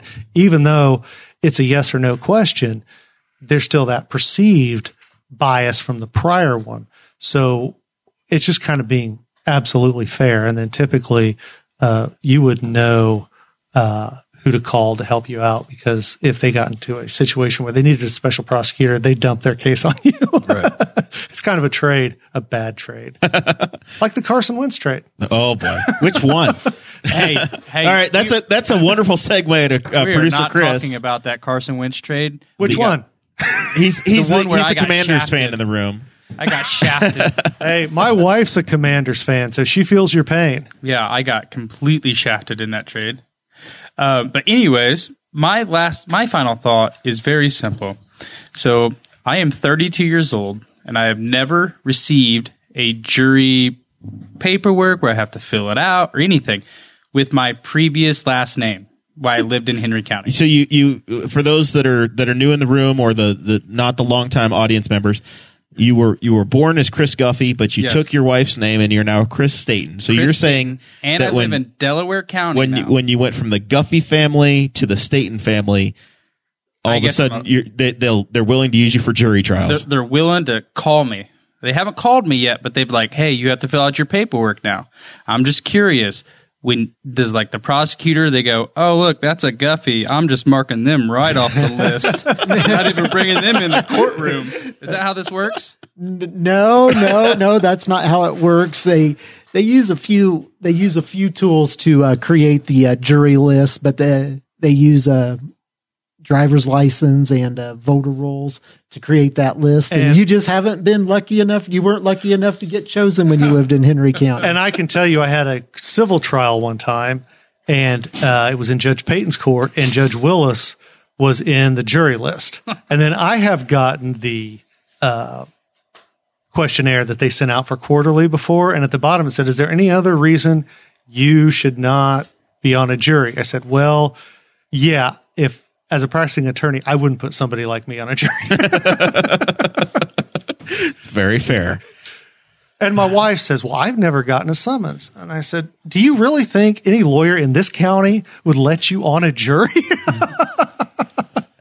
Man, that's difficult to know. I mean, you may be viewed as being impartial or, ready to go, well educated. Michael, you have any final thoughts for me? Any closing statements? I guess if folks want to volunteer for the campaign, if they want to help go door to door, if they want to learn more, how do they get involved? You can find me on Facebook. It's under Michael J. Mahoney.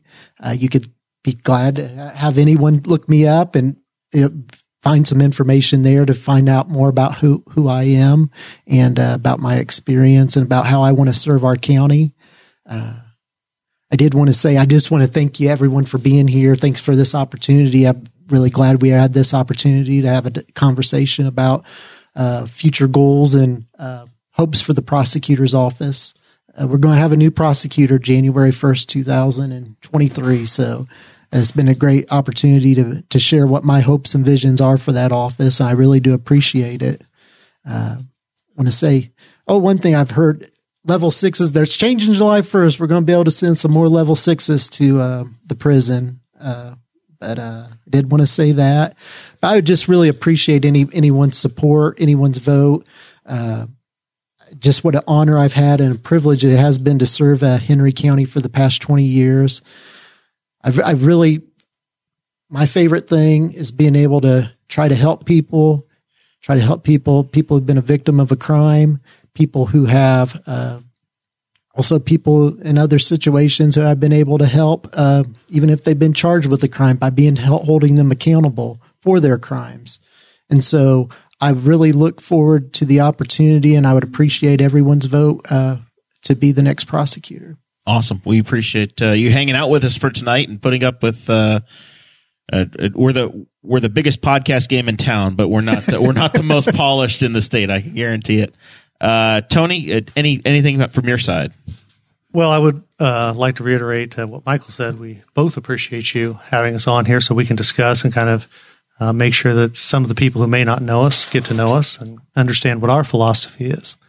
I want to be clear that this particular election is a job interview, and I think we all saw that when a choice is made, there may be a candidate who's a really nice guy who people like, and there may be a candidate who's rough around the edges whose aggression is sometimes misconstrued as arrogance or just general jerkery, which is something I hear from people all the time.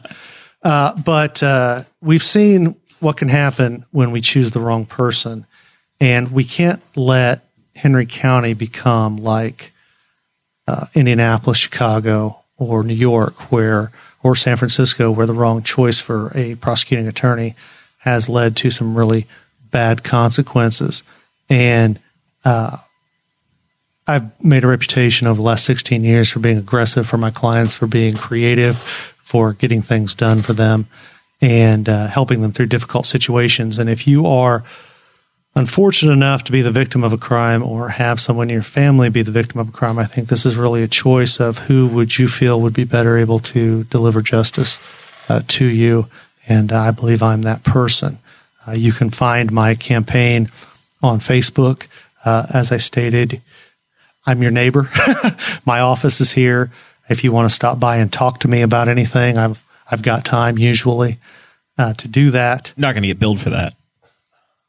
Well, it depends on how long. No, I'm just kidding. But like I said, my door's usually open and I can talk to anybody about trying to get free anything. legal advice after you're talking. Now, wait a minute. That's not what I meant. No, but anyway, I'll bill him if you want free legal advice. You can. Please do. I don't contribute to this thing at all. I put my ass in the chair and I just do my job. You don't contribute, so do you take away? Do you detract? Have you heard his commentary tonight? I was trying to be nice. Today it was good. Today's good, you know. It was a good day. I didn't have to use my AK, as Ice Cube says. Anyway, so yeah, you can find me on Facebook, and I do appreciate anybody's vote. And like I said, I really want to hear what people have to say, what they would like to see change, and what they'd like me to do if I'm elected to that office. So feel free to contact me at my office. Thank you. Wonderful. Anything from you, Jesse? I'm looking for free legal advice. Interpretation of law. Interpretation of law. I want some interpretation of law. I will give you the free legal advice I give everybody. What's that? Don't break the law. Yeah.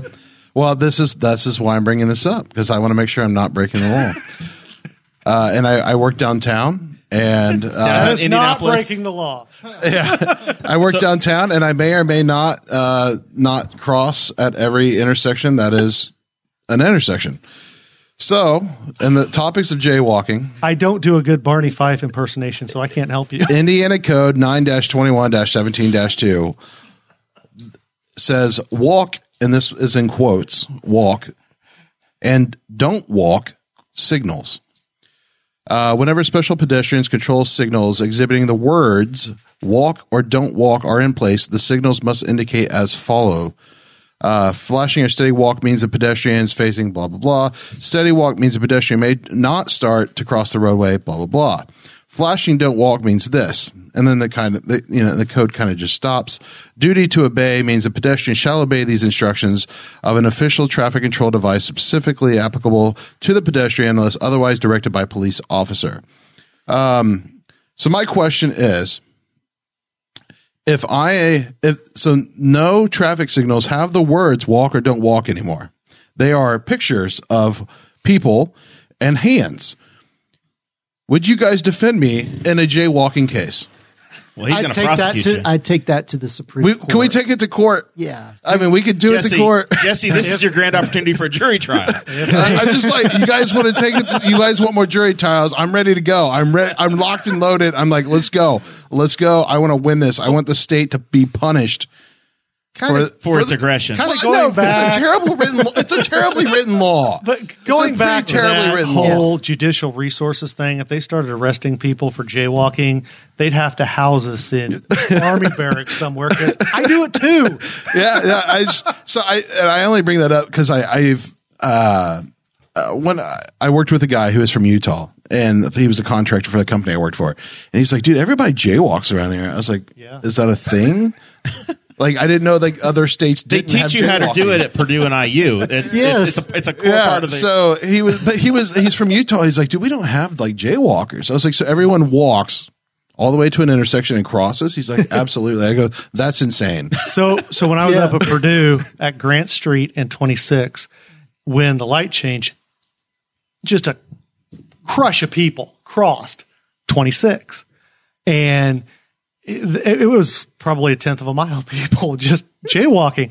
And I have the conspiracy theory that the reason they made that a two-way street was to stop people from doing that. Yeah. I go downtown Indianapolis with my wife, who graduated from IU Bloomington, and her complete disregard for any sort of safety, pedestrian safety as a walker, is wild and insane to me. And I think she learned it all at IU Bloomington. I go downtown and she's 4 steps ahead of me.